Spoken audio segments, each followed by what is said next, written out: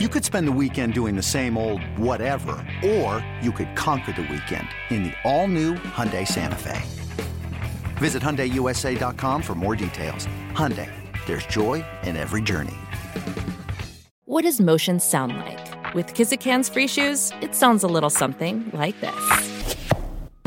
Experience the magic of motion.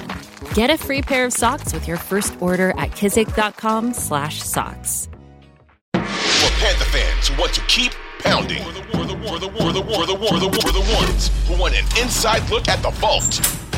This is Views from Mid-Street. Now, here's your hosts, Lonzo Wrightsell and Rob Brown. All right, ladies and gentlemen, welcome into another rousing rendition of the Views from Mid-Street podcast, your home for Carolina Panther football talk. We are glad to have you. My name is Rob Brown, host of The Rob Brown Show, which airs 9 to noon weekdays on 97.7 The Fan, upstate in Greenville, South Carolina, home of the Carolina Panthers in our area and right in the heart of Panthers country. And, of course, joining me, as always, my co-host, my partner in crime. He is the great one, Lonzo Wrightsell, or should I say, and we'll find out here in mere seconds, Lonzo's got the hair slicked back. He has covered himself in baby oil. He is shirtless, ready to cut promos because the return, ladies and gentlemen, of the evil version of Lonzo, the heel version, the bad guy 1980s, I'm here to take out Hulk Hogan brother version of Lonzo, Lorenzo Wrightsell is in the building. Why? Because Lonzo is not particularly happy with the comments of one head coach of the Carolina Panthers earlier in the week. The tank is on. They've made it all but obvious. And Lorenzo Wrightsell, ladies and gentlemen, is here to make sure you know that he is not a big fan. You know, ordinarily I would go on this big 3 or 4 or 5 minute monologue to start this off and then kick it to Lonzo. Instead, I am just going to hand the reins to Lorenzo and sit back and enjoy, predominantly because I don't want him to drop a chair shot on me because I have upset him further. Lorenzo, would you like to talk about the Steve Wilks press conference earlier in the week and the reaction that you had to it?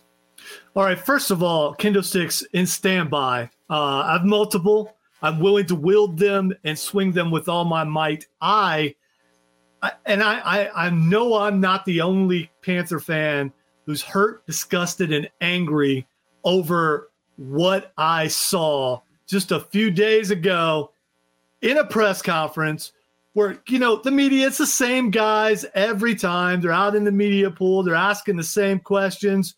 But a question was asked of Steve Wilks, one that was a very good question. And the way he answered the question, my heart sunk, and I just audibly yelled, "What?" I did. Frightened some people when I did it because I cannot believe that he said what he said. So he started the press conference off by saying, and this kills us because we just talked about, hey, Baker Mayfield's back with what he did, drove him to 3 straight touchdowns, looked really good, especially compared to PJ Walker. And he starts the stinking press conference off with PJ Walker is our starter. Matter of factly, like it's not going to be that big of a deal. And you can hear a pin drop in the media room. And media people are loud. They breathe loud. They talk loud. Obviously, I'm one of them. I know what it's like. And then the question was asked, and I'm paraphrasing, but that's all right. In the past, you have talked about your distaste for tanking. How does starting PJ Walker not say that you're tanking? And what does Steve Wilks say? He could go into this long diatribe about what he's done in the past about, we're about winning. We're taking it, we're winning the day and the Panther way, and keep pounding and all these cliches that he could say, all these things that he could say to quiet the media down, to quiet the fans down. Well, he did quiet the media down. He said, trust the process. Trust the process. So the process of tanking. We're supposed to trust the process of tanking. I didn't believe for a second. Rob Brown has talked about how he's kind of okay with tanking. I'm not okay with tanking. He just got up there and told everybody, by the way, Baker looked good. Let's go back to the fourth-string quarterback who threw 2 interceptions and completed only 1 other pass. This is ridiculous. I would tell Panther fans to not come to the stadium, but they're not coming to the stadium. It's like there's like 25 guys still coming. We'll get rid of those 25. I don't get it. I don't get what is the advantage to this, and why sit up there and man, don't say you don't like tanking when you're just about to tank. I need to take a drink of something. I was going to say, all right, take a deep breath. Yes. You got this. All right. So I've said a number of times that the L to the Falcons pretty much engaged the tank. But we go into the game against Cincinnati last Sunday, and we're in a spot where we are technically a game and a half back of Atlanta, right? We could tie. They got the heads-up tiebreaker because they beat us. But we also knew that effectively, 12 days later, we were going to face them again on a Thursday night in Charlotte, the all-black unis, which we're going to talk about in a minute because they are, and I know I'm 37 and too old to use this word, but I'm going to anyway, dope as it gets. We knew we had another square up. Banging or I don't know. Yeah, whatever you want to call them. They're good-looking unis. And we're going to talk about those in a minute. But before we get there, let's finish this thought. You had a game against the Cincinnati Bengals on the road. I said last week in the pod, I really did think that the strengths of this team, running the football and a solid front defense against an overmatched Cincinnati defensive line, matched up pretty well with their weaknesses, which were the weak offensive line for the Cincinnati Bengals and the fact that if you keep Joe Burrow off the field, you got a real good chance of winning the football game. We went into that game against Cincinnati, which we broke down earlier in the week on the pod, and we did not do the things that we are best at doing. We did not run the ball. When we did run the ball, we didn't run the ball well. P.J. Walker, as Lonzo pointed out, threw 10 passes. 3 of them were complete. 2 of them were picked off, and it was a grand total of 9 yards. We brought in Baker, and now all of a sudden, sans Matt Rule, Baker was able to sling it around a little bit, picked up 21 points worth of touchdowns. Unfortunately, down 35 at the half. It was too little, too late at that point. But you win that game. You do the things you need to do, and you win that football game. And you are now square with the Falcons, who lost to the Chargers the same day. On some fluky stuff, by the way. The end of that game was wild. If you did not watch it, go back and watch it. The misfortune of Atlanta is always hilarity to me.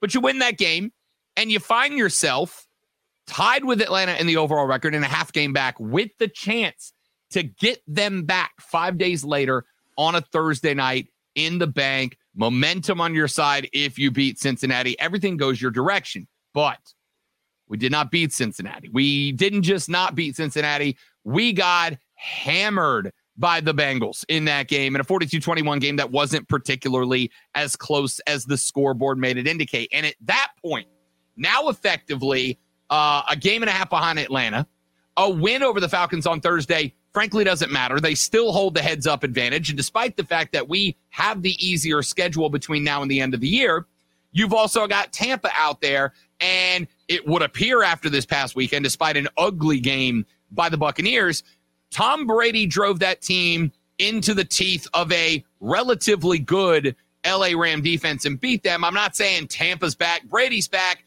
but he looked like the Tom Brady we expected preseason, and they finished a game that earlier in the year they otherwise probably would not have finished.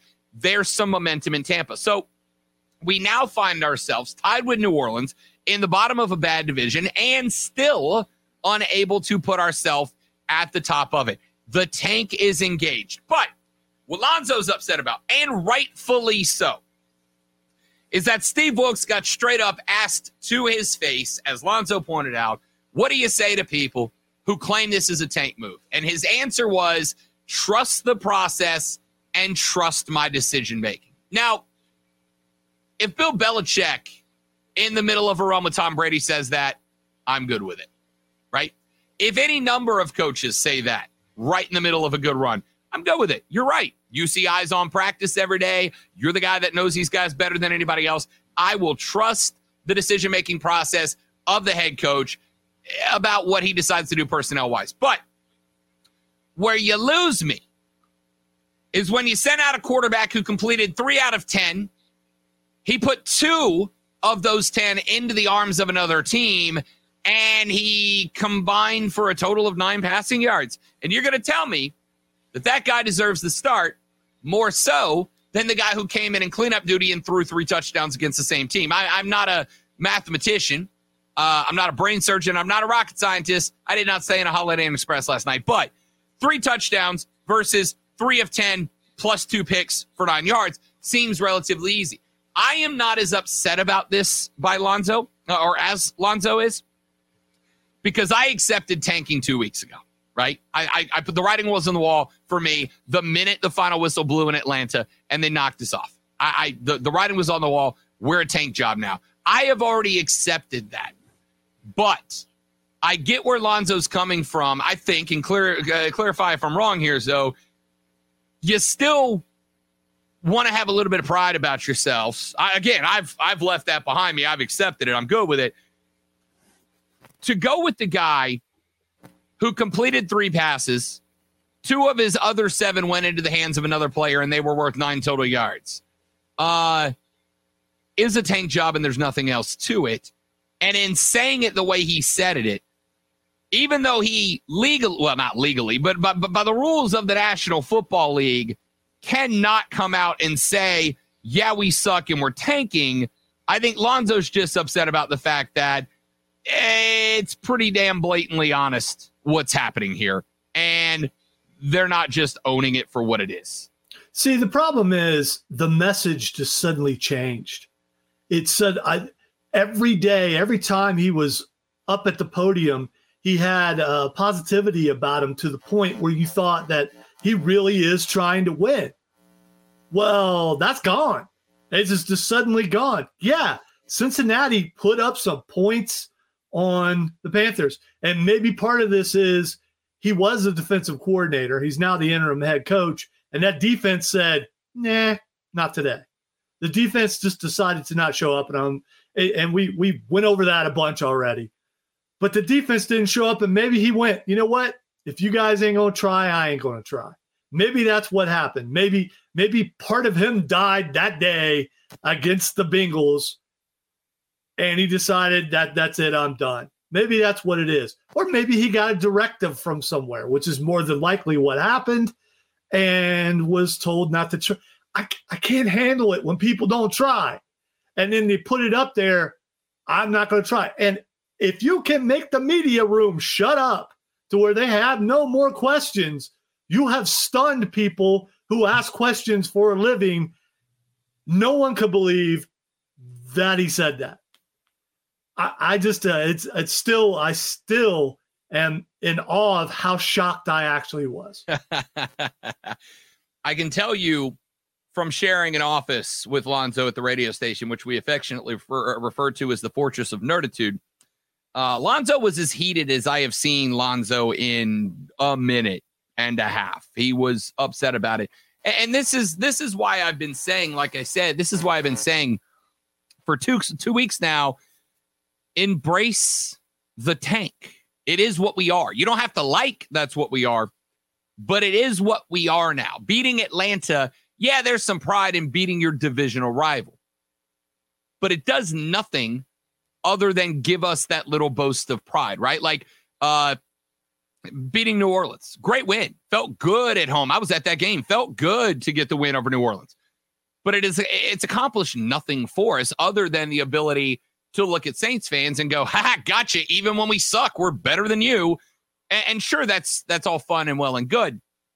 But, and this is going to lead to what we're going to talk about in the next segment, because I've got a bit of I'm going to lovingly refer to it as a conspiracy theory that I've laid out to Lonzo. I'm going to lay it out to you guys and let you react and tell me what you think about it by tweeting us at The Rob Brown Show or at Lonzo on Word. I've got a bit of a conspiracy theory that's got a couple of moving parts to it, all of which revolve back around to we're in a bad spot. We're in a spot where we're going to tank. And there's another reason on top of that PJ Walker is going to start this game coming up on Thursday. So when we come back in a minute, we're going to talk about that. And then we'll get into the X's and O's of Carolina versus Atlanta. I was on the Atlanta podcast earlier on Wednesday, the Peachtree Football Podcast, which is also available on the Odyssey Network. And they asked me, what do we expect to see out of the offense? And my answer was, I guess we'll see. And I'll tell you why that was my answer coming up here in just a couple of minutes. The longest field goal ever attempted is 76 yards. The longest field goal ever missed? Also 76 yards. Why bring this up? Because knowing your limits matters, both when you're kicking a field goal and when you gamble. Betting more than you're comfortable with is like trying a 70-yard field goal. It probably won't go well. So set a limit when you gamble and stick to it. Want more helpful tips like this? Go to keepitfunohio.com for games, quizzes, and lots of ways to keep your gambling from getting out of hand.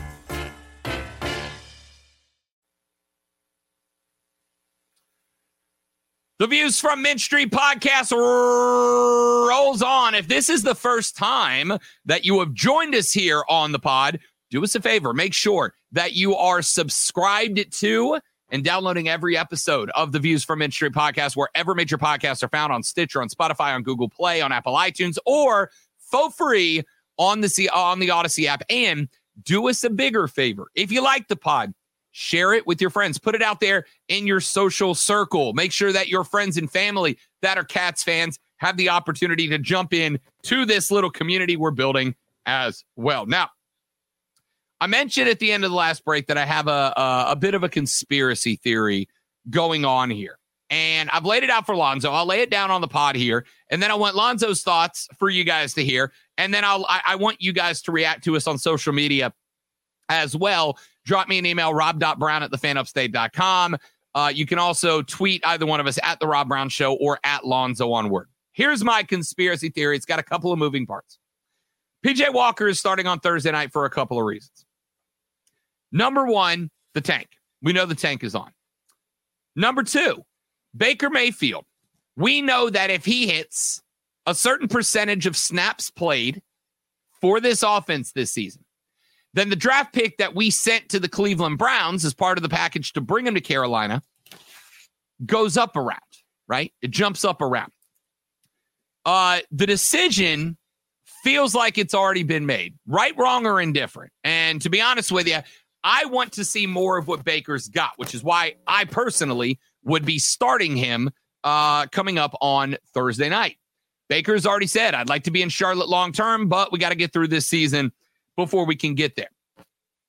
I want to see more Baker, what Baker can do, but it feels like the decision might have already been made. And I get that part of it is because Matt Rule brought in Baker, right? Matt Rule had autonomy to bring in the guy he wanted. He wanted Baker. They brought in Baker. He is, whether he likes it or not, going to be considered by a lot of people a Matt Rule guy. So by playing Baker enough snaps, you elevate the pick that you sent over to the Cleveland Browns, which means that Baker becomes more expensive simply by playing. In a losing season, that ultimately is going to go down as irrelevant in our history, except for whoever we get in the draft, wherever we get them in the draft next year. The second thing that leads me to believe that, we have talked quite extensively about the fact that this is an on-field audition for Steve Wilks. Unless Steve Wilks just doesn't want the job, right? Which I can't imagine he doesn't want the job. If Steve Wilks doesn't want the job, then it makes perfect sense that he would be tanking this season. But if Steve Wilks does want the job and he is trying to convince Fitterer and Tepper that he's the man for the job, he, of course, would play the best quarterback he's got available. And let's all be honest with each other, that's not PJ Walker, which means that there has got to be a reason that Steve Wilks is willing to go with PJ Walker instead of Baker Mayfield. Now, if he's trying to get a job, the only reason I can come up, I'm not saying this is the only reason, but it's the only reason I can come up with. The only reason I can come up with that Steve Wilks would be willing to play PJ Walker over Baker Mayfield. And writing on the wall, if PJ stinks it up again like he did against Cincinnati, it will be Sam Darnold that enters the game, not Baker Mayfield. That's just a hunch. We'll see if it plays out. But the only reason he would go with PJ, and then hypothetically, like I said, in my opinion, though we will find out, he would go with Sam Darnold as the backup and give him a crack, is because he's been wink, wink, nudge, nudged into believing that he's already the front runner for the job. Hey, you've been here. You've seen what doesn't work.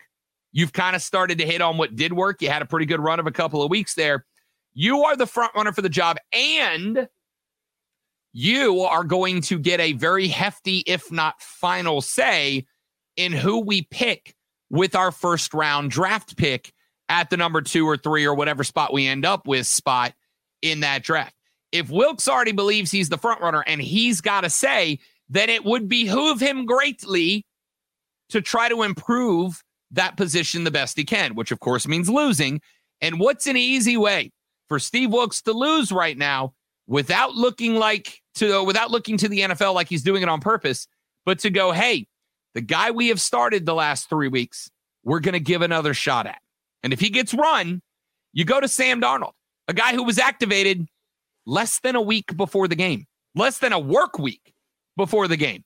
If Sam Darnold comes in and stinks it up, you can give him another start the next week and go, okay, now he's got another week under his belt. He's knocked off the ring rust. Now we're going to give him a true test to see what he can really do. And he goes and stinks it up again. Now you're talking about 2 justifiable losses on the record and an opportunity to stay in that number 2 spot. I understand that my tinfoil hat might be tightening around my brain a little notch and restricting the blood flow. But Zoe, that makes perfect sense to me as to why PJ would be the guy, as to why I think that Sam will be the number 2. And if we see Baker Mayfield down the line again, it'll only be because the guys ahead of him got injured, because we don't want to cost ourselves another round worth of draft pick. And we don't want to come off money for Baker Mayfield as well. All right. So I get the theory, because it's the second time I've heard it. And it makes even more sense the second time, except for I think it has some holes in it. So if that's the case, and it might very well be, why would you bring Baker in last week? Unless you wanted to bring Baker in because you thought he would look bad, and then, oh no, that's a touchdown. Yeah, but he won't do that again. Oh no, that's another touchdown. Oh no, that's 3 touchdowns. We can't be having that. And the other thing is, if you were so worried about that draft pick after the rough start that Baker had, why didn't you bench him earlier? There's a lot of things, and maybe this is an ongoing thing. It's fluid and it changed as week to week happened. The fact that they brought him in last week, that's the part that doesn't make any sense. What did he have like a quarter and a half left that they were allowed to play him, so they brought him in the quarter and a half? I mean, why bring him in? If you don't bring him at all, then I get all that. But you brought him in last week. And why is everyone shocked that PJ starting? Because you brought him in and he scored 3 straight touchdowns. So my theory on that's going to go, and again, it's speculation. The vast majority of people right now are speculating because the Panthers ain't saying nothing about it. My speculation is this. You bring Baker in a spot where you're down 35-0. Baker comes in. You're probably not expecting him, returning from a foot injury, an ankle injury, probably not expecting him to come in and light it up, right? And if Baker comes in and he stinks the joint up, you've got a reason to bench him down the line. But he comes in and he lights the Bengals up in the second half. Now, again, part of the argument for starting PJ is going to be, yeah, Baker came in and he threw 3 touchdowns and he made a good run at it, but he did it when the game is out of hand and the Bengals weren't bringing as much pressure. The Bengals weren't running as many starters for as many plays, yada, yada, yada, all of which is fair and all of which is correct and a good argument. But you bring the guy in expecting him to maybe not have that much success, and now you can justifiably rotate through quarterbacks the rest of the year, which means nobody's able to get comfortable. Nobody's able to develop a rhythm or a routine. Nobody's able to really settle in as QB1. Everybody is looking over their shoulder. Uh-oh, if I stink the field, next week Sam's going to come in, and then the next week PJ, and then we're back to Baker. They didn't expect him to come in and light up the scoreboard. They didn't expect him to come in and grab him a couple of honey and 3 touchdowns on the way out the door. They expected him to come in and do what he had been doing, before Matt Rule left, which is not playing good football, right? So he comes in and he does that. And now you've lost your rationale for rotating quarterbacks, right? Like, this is why we're upset. If Baker would have come in and stunk up the joint, and Baker would have come in and thrown 2 picks, scored no touchdowns, ended up with $120 on the air, then yeah, we'd have been going, all right, well, I mean, it really doesn't matter who you start. Or we'd all be clamoring for Sam Darnold. But because Baker lit it up, now it seems a little insane that PJ would get the nod over Baker Mayfield, but they had to come up with a reason to do that, to protect the draft pick, to keep money out of Baker's pocket and keep it in the franchise, and to justify rotating quarterbacks to pick up a couple of L's. Again, I know it's a conspiracy theory. I know there's a lot of moving parts to it, but I am trying to make sense of an otherwise incomprehensible decision for any reason other than we tanking, yo. We tanking. You know what? Something else it could be. It could be a loyalty thing. It absolutely could be a loyalty thing that Wilks is bonded with PJ Walker, and he wants him to do well, so he wants to put him back in there to prove that last week was just a fluke and he needed a little bit of he got in over his head. He's a young quarterback, needed to be relieved a little bit. He's going to get back on the horse, and he's going to do a good job this week. It could be that. Going back to the conspiracy part of it, though, if Wilks put Baker in so he would fail, I don't see how he could do that because he spent time with Baker in Cleveland. And if I'm not mistaken, he was there when Baker was really good. So he knows what he's capable of. And if a capable quarterback who's not over the hill, which Baker is not, if he gets in that rhythm and gets back to where he was, he's proven to be a winner. So maybe it's just that Wilks is very loyal to PJ Walker and what he's been able to help him kind of do since he took over as interim coach. I would say maybe, but I don't know. I don't know what the rationale with the reasoning with the base of that loyalty would be, right? That he has for PJ over anybody else. That makes sense, right? It makes sense that maybe PJ he's just Walker's, a good dude. Maybe he's just a good dude. You know, you hit it off with someone, and you're like, I want this kid to do well. Maybe, but he's fired 4 coaches in 2 weeks. You know, like I would think if that was the case, unless those guys just ticked him off, but it doesn't seem that's the case. I mean, maybe you're right. Maybe PJ Walker just or maybe Steve Wilks just likes PJ Walker, but PJ ain't on this team for any other reason than he was a Matt Rule guy. He was OOU, and again, it's a theory, sure, but to me, it would make more sense that Steve Wilks believes, accurate or not, that he's the front runner for the job down the line. He's going to have a say in the draft pick. And if I tell you that you have the final word on what that draft pick is going to be next year, you want the best draft pick you can get. You want to give yourself as much availability of players, the biggest pool of players to select from as you can, to ensure that you get the one that you want to get. And if Wilks knows the job is his, or at least firmly believes that the job is his next year, then all of a sudden tanking makes more sense than if Steve Wilks believes, right? Because he said, trust the process, trust, quote, my decision-making, end quote, right? He didn't say it was a team decision, it was a coaching staff decision, it was a franchise decision. He said, trust my decision-making. And as a wordplay guy, I find great value in the words people use, the way they use them, the order they use them, the context they use them. As a words guy, for him to specifically say, trust my decision-making, that means it was a Steve Wilks decision for PJ to play and Baker to be benched. The outcome of that, most likely, is a bad performance by the offense and an Atlanta win. An Atlanta win, of course, maintains our solid hold on the number 2 draft spot and increases the pool of available players for Steve Wilks. I'm not saying you have to like it, Lonzo. I'm not saying you have to agree with it. I'm just saying that even if you don't like it, it makes sense.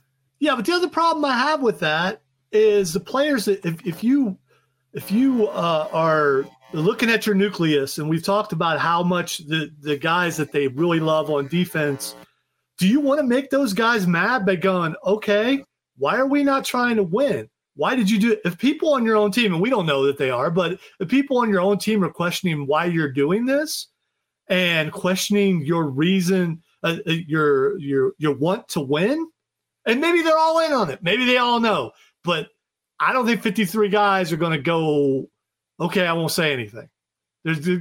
Social media is too much fun and too easy and too accessible for someone to not say, I can't believe coach is doing this. So I think whatever he's doing, it's between him and management, or maybe he doesn't know what he's doing. Steve Wilkes is not an idiot, right? And even if Steve Wilkes was an idiot, I think for the most part, even an idiot would recognize that Baker outperformed PJ Walker last week, right? Like, you could have never watched a football game in your life and recognize that was the case. What you said there at the end, which is, this is between him and management, that's exactly what I'm saying. I'm saying that it is possible, and in my opinion, potentially even probable, that Scott Fitterer and Tep went, hey, look, dude, here's the thing. You got us through this year. You get us through this year, and you got the leg up on the position next year. And if you are the coach, much like with Matt Rule, you have the autonomy to make the decision about who we pick. That would be a thing that's finger guns between Steve Wilkes, Scott Fitterer, David Tepper, management, ownership, whatever you want to call it. It would make sense for this to be his decision. I ain't buying it.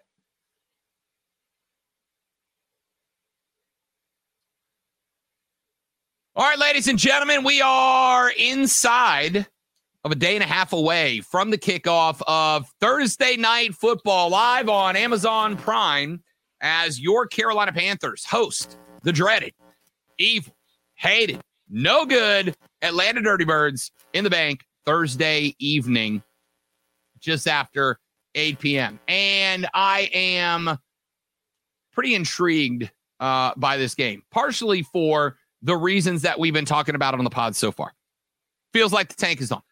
Feel like tank commander PJ Walker, 1st Carolina Regiment, is in the house, right? But I'm also intrigued to see what the response is going to be, Lonzo, what the response is going to be from the guys on the field, specifically on the defense, after getting absolutely dog-walked by the Bengals last Sunday, right?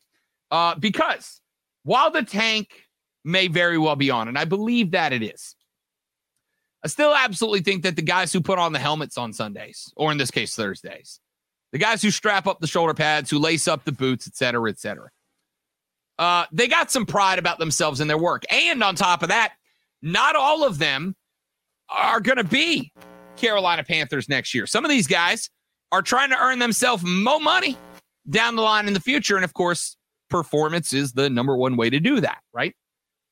So I'm curious to see, Zoe, what the response is specifically on the defensive side of the ball from a group of Panthers players who got every inch of their own rear ends handed to them on a platter by the Bengals last Sunday. Is there a bounce back? Does the defensive line get after Marcus Mariota, slow him down? Does the defensive backfield take away a set of wide receivers that have been okay at best for Atlanta so far this year? Do we respond specifically on the defensive side of the football and try to make something happen? Or if the tank is for sure engaged, does that mentality infect, impact, whatever, deter, influence everybody on the field, and we just kind of come out and sleepwalk our way through the next 9 weeks of football? All right, so here's a major problem. I know how this is going to sound, but if you look good, you feel good. I know you've heard that. I've heard that. We've all heard that. If you look good, you feel good. They are breaking out the sweetest uniforms that I've ever seen a Panther wear with the All Blacks. They're breaking that out Thursday night, in prime time, on prime, dressed like that, I don't see those guys coming out and doing what they did against Cincinnati. I really think they're going to come out and play back to where they were before. But you don't want to embarrass your team with the kind of performance that you embarrass them with, even if the coaches are trying to make you lose, coming out looking like they're going to look like on Thursday night. You can't do it. I've seen you dressed up. You see me dressed up. You know how that feels? You come out, you look good. You find that little extra something that maybe you've been missing for a while.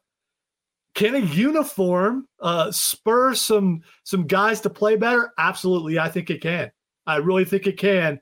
These uniforms are sweet, and I know how shallow it sounds. I think the defense plays better. I think everyone plays better tomorrow, despite the process, because of those sweet uniforms. The helmets, man, the helmets alone are wicked. We've talked about this on our show a couple of times so far this week. I love the all black look. I think any team anywhere, all black is the best look in sports. It's intimidating. It's sleek. It makes you look fast. It's the best look in sports. And I do subscribe to the look good, feel good, play good, win good philosophy, right? Power suits are power suits for a reason. There's a reason why every man in America has been told at some point, go get you a well put together and well-tailored, custom-tailored suit. Because you throw on a suit, you walk outside, people notice, you feel good, you're more confident, you're more likely to go take what you want instead of taking what's given to you. There's a reason. Every woman out there has at some point had that little black dress because it's a head turner, ladies. And you know when you walk in a bar and you get them heads following you across the room, you feel good. When you feel good, you're confident. When you're confident, you get what you want, right? It's a good look. The all black with the blue trim. It's a great look. I'm excited to see him. In fact, I think I very well may drive up on Thursday from Greenville to Charlotte to watch this game in person. I like the look. The next jersey I buy will probably be this version of the black because it's a really good look. That being said, you still got to know what you're doing. I can put on the best looking suit in the world, ladies and gentlemen, and walk into the boardroom of a Fortune 500 company and say, I'm the CEO now. But if I don't know how to do CEO things, that business is going to fail. And it's going to fail while I look good sitting in that big chair, but it's going to fail nonetheless. We got to know what we're doing. We got to execute. We got to play better. So how do the X's and O's shape up here? The good news is we saw these cats 11 days ago, right? Not this past Sunday, but the Sunday after that, 10 days ago, whatever it was. We saw these cats already, and we had them. We had them. DJ's helmet stays on, or Eddie Pinheiro hits one of two field goals. We win that football game. Not only do we win that football game, last week against Cincinnati, we're going into that game first place in the NFC South. And even if we still lose to Cincinnati, we're sitting right now tied with the Buccaneers for the top of the division, but we're not. We're multiple games back now, right? So how do we match up X's and O's wise with the Atlanta Falcons? The good news is they look like an okay offensive line. It's good. It ain't great. Our defensive line on paper is better than theirs. And if you go look at Marcus Mariota, right? I earlier in the year felt like I needed to ship an edible arrangements to Marcus Mariota as an apology for all the things that I had to say about Marcus Mariota before the season starts. But if you really take a minute and you go look at the performance of this quarterback, it's pretty average, right? It's pretty average. He's been carried like a lot of other guys have. It's been relatively average so far. We should be able to get after Marcus Mariota with Derek Brown, with Brian Burns, with Gross Matos. Honestly, I would almost like to see us, Lonzo, predominantly run a three-man front, right? Just give me those three. Give me DB, give me Brian Burns, give me Gross Matos, give me a rotation of ends on the outside. Give me guys whose job is to contain and an extra linebacker to keep an eye on Marcus Mariota to keep him from breaking out. The second thing is their leading rusher on the year right now Leading rusher is Tyler Allgeier.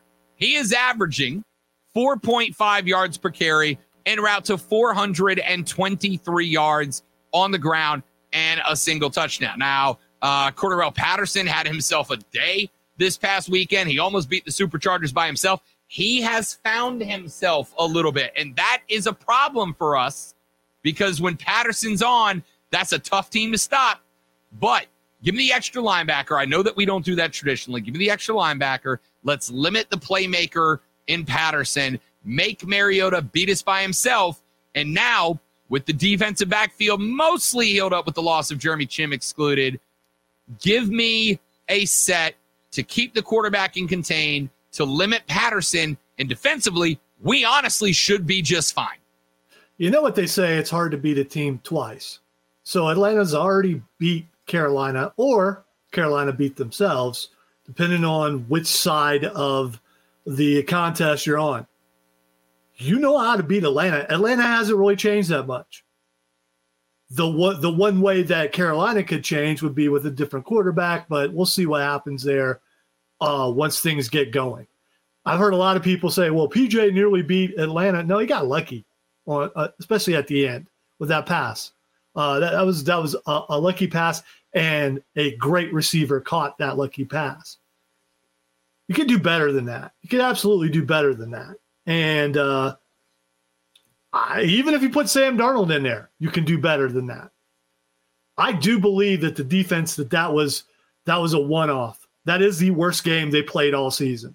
They've had like bad series, maybe a bad quarter here or there, but they've never this entire year played as bad as they did. Now, did they get some news that the coach got about the tanking thing and decided, okay, we just won't play? I don't believe that. I believe they had a bad day. They got behind early, and Joe Burrow found himself, even though Cincinnati was not playing that great this year, he found himself, and Mixon went off. It was monumental what he was able to do. There's no Joe Burrow on Atlanta. There's no Mixon on Atlanta. There's a lot of players on Atlanta that probably couldn't play for Cincinnati. Carolina nearly beat them the last time. A chin strap away from beating them the last time. A chin strap away. They got by the strap on his chinny chin, says Lonzo. It's exactly what happened, and we know that. Wilkes was asked, do you play them any different? Why would you play them any different? The only thing you've got to do to beat Atlanta is execute better on offense. We'll see what happens. Can you run the ball more? Will you actually complete some more passes? I don't know. I do believe that the defense is going to play much better than what they did last week. Marcus Mariota last weekend, 12 of 23 for $129, and he ran for 24 on 5 passes. On 5 runs, excuse me. That's what he did against the Chargers. The only real big difference he had against us is he popped one, right? Like he popped a big run, and that kind of, when a quarterback pops a big run like that, we saw Lamar Jackson do it Monday night against New Orleans. When a quarterback gets on a roll like that, he's able to run the ball, changes the way that you attack on defense. Actually, it limits the way, because you can't really attack at that point. You got to kind of respond and react instead of be proactive. The problem is that with Cordarrelle Patterson back, they are more dangerous. And the fact that he opened things up, they're more dangerous. Offensively, they have a lot more options than we did the last time we played them, which is why I absolutely agree with Lonzo. Execute, number one, right? Like get out there, do your job, play your assignment, and don't let the playmakers beat you. Make everybody else beat you. And I'm including Marcus Mariota in that. Offensively, it's one of this. In this job, our job is to analyze. It's the deep dive. It's to be able to point out X's and O's and numbers and stats that somebody who really only gets an opportunity to watch on Sundays might otherwise miss. This one is going to stun some people. I did the real deep dive, Lonzo, and the best thing that we can do in this game, it's a very intricate game plan that I put together here. Give Dante Foreman the ball more and let him run more. That's it. I mean, it's run the ball. It's keep Cordarrelle Patterson off the field. It's bring the defense up, make them play honest.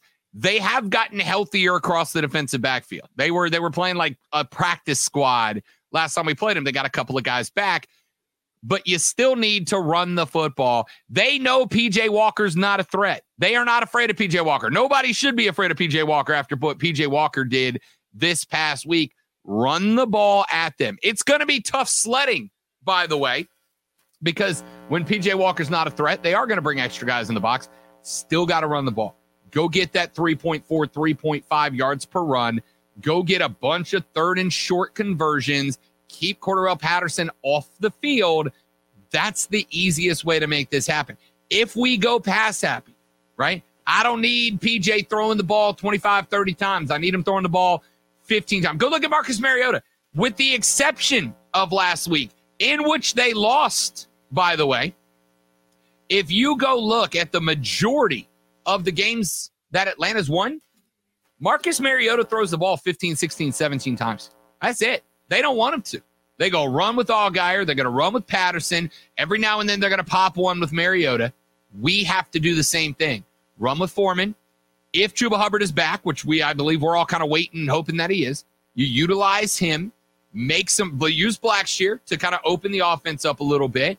Use those guys to keep defenses honest, and then let PJ throw it 15, 16, 17 times a game, and make sure that DJ Moore is target number one on every one of those passes. That's what you got to do. All right, so I know I started this off by saying how awesome it's going to be for the new uniforms and everything. I'm not sure it's enough. I do think they're going to play better. If P.J. Walker plays the entire game, Atlanta wins the game. If either Sam or Baker comes in, Carolina wins the game. So I can't really pick who wins, because it's going to be it depends on what the coach decides to do with the quarterback position. I was on the pod with the Peachtree Football Dudes, which is the Falcons version of this show, also available on the Odyssey Network. If you want to go grab their pod, you're welcome to. I was on with them, and the last question they gave me when we signed off, Alonzo, was, what do you expect to see out of the Panther offense? Are you going to go run heavy? Will you see them open up the offense and try to throw the ball a little bit, whether it's with PJ or Baker or Sam or whoever? My honest answer was, I got no clue. I really don't, right? A team that makes the decision to start PJ over Baker, I got no clue what the next move is. If you're trying to lose games, letting PJ throw it 35, 40 times would be a great way to do that, right? Be a great way to do that. So if that's the case, expect PJ to have an average day trying to throw it 35 times. If they are genuinely, honestly going to try to win this football game, then yeah, I expect them to run the heck out of the football with Foreman, with Chuba Hubbard if he's back. But which one of those two mentalities are we going to take into this game Thursday night? The honest answer for one Rob Brown is, I got no bleeping idea, to tell you the truth, and we will find out coming up on Thursday. Lonzo, any final words for the people? I don't know how to trust the process. Maybe someone can teach me. Trust the process. Trust my decision-making. Ladies and gentlemen, the process for us is going to be to drop you another episode coming up on Friday, obviously, because we have ourselves a Thursday night primetime game. Friday's pod will be taking a look back at the game on Thursday evening. So make sure you pick that up for a full breakdown. And obviously, we'll start turning our attention ahead with whatever mentality this team decides to take onto the field Thursday night. Then next Monday, we'll be back with the next pod. And that Monday and Wednesday will basically serve as us just kind of evaluating the state of the Panthers, if you will. So make sure you're here on Friday. If you haven't done it already, wherever you get your podcast, like and subscribe to the Views from Mint Street podcast so you don't miss an episode. Lorenzo Wrightsell and I will be back on Friday with the next episode. We appreciate you guys listening, and we will see you then. Keep pounding, baby!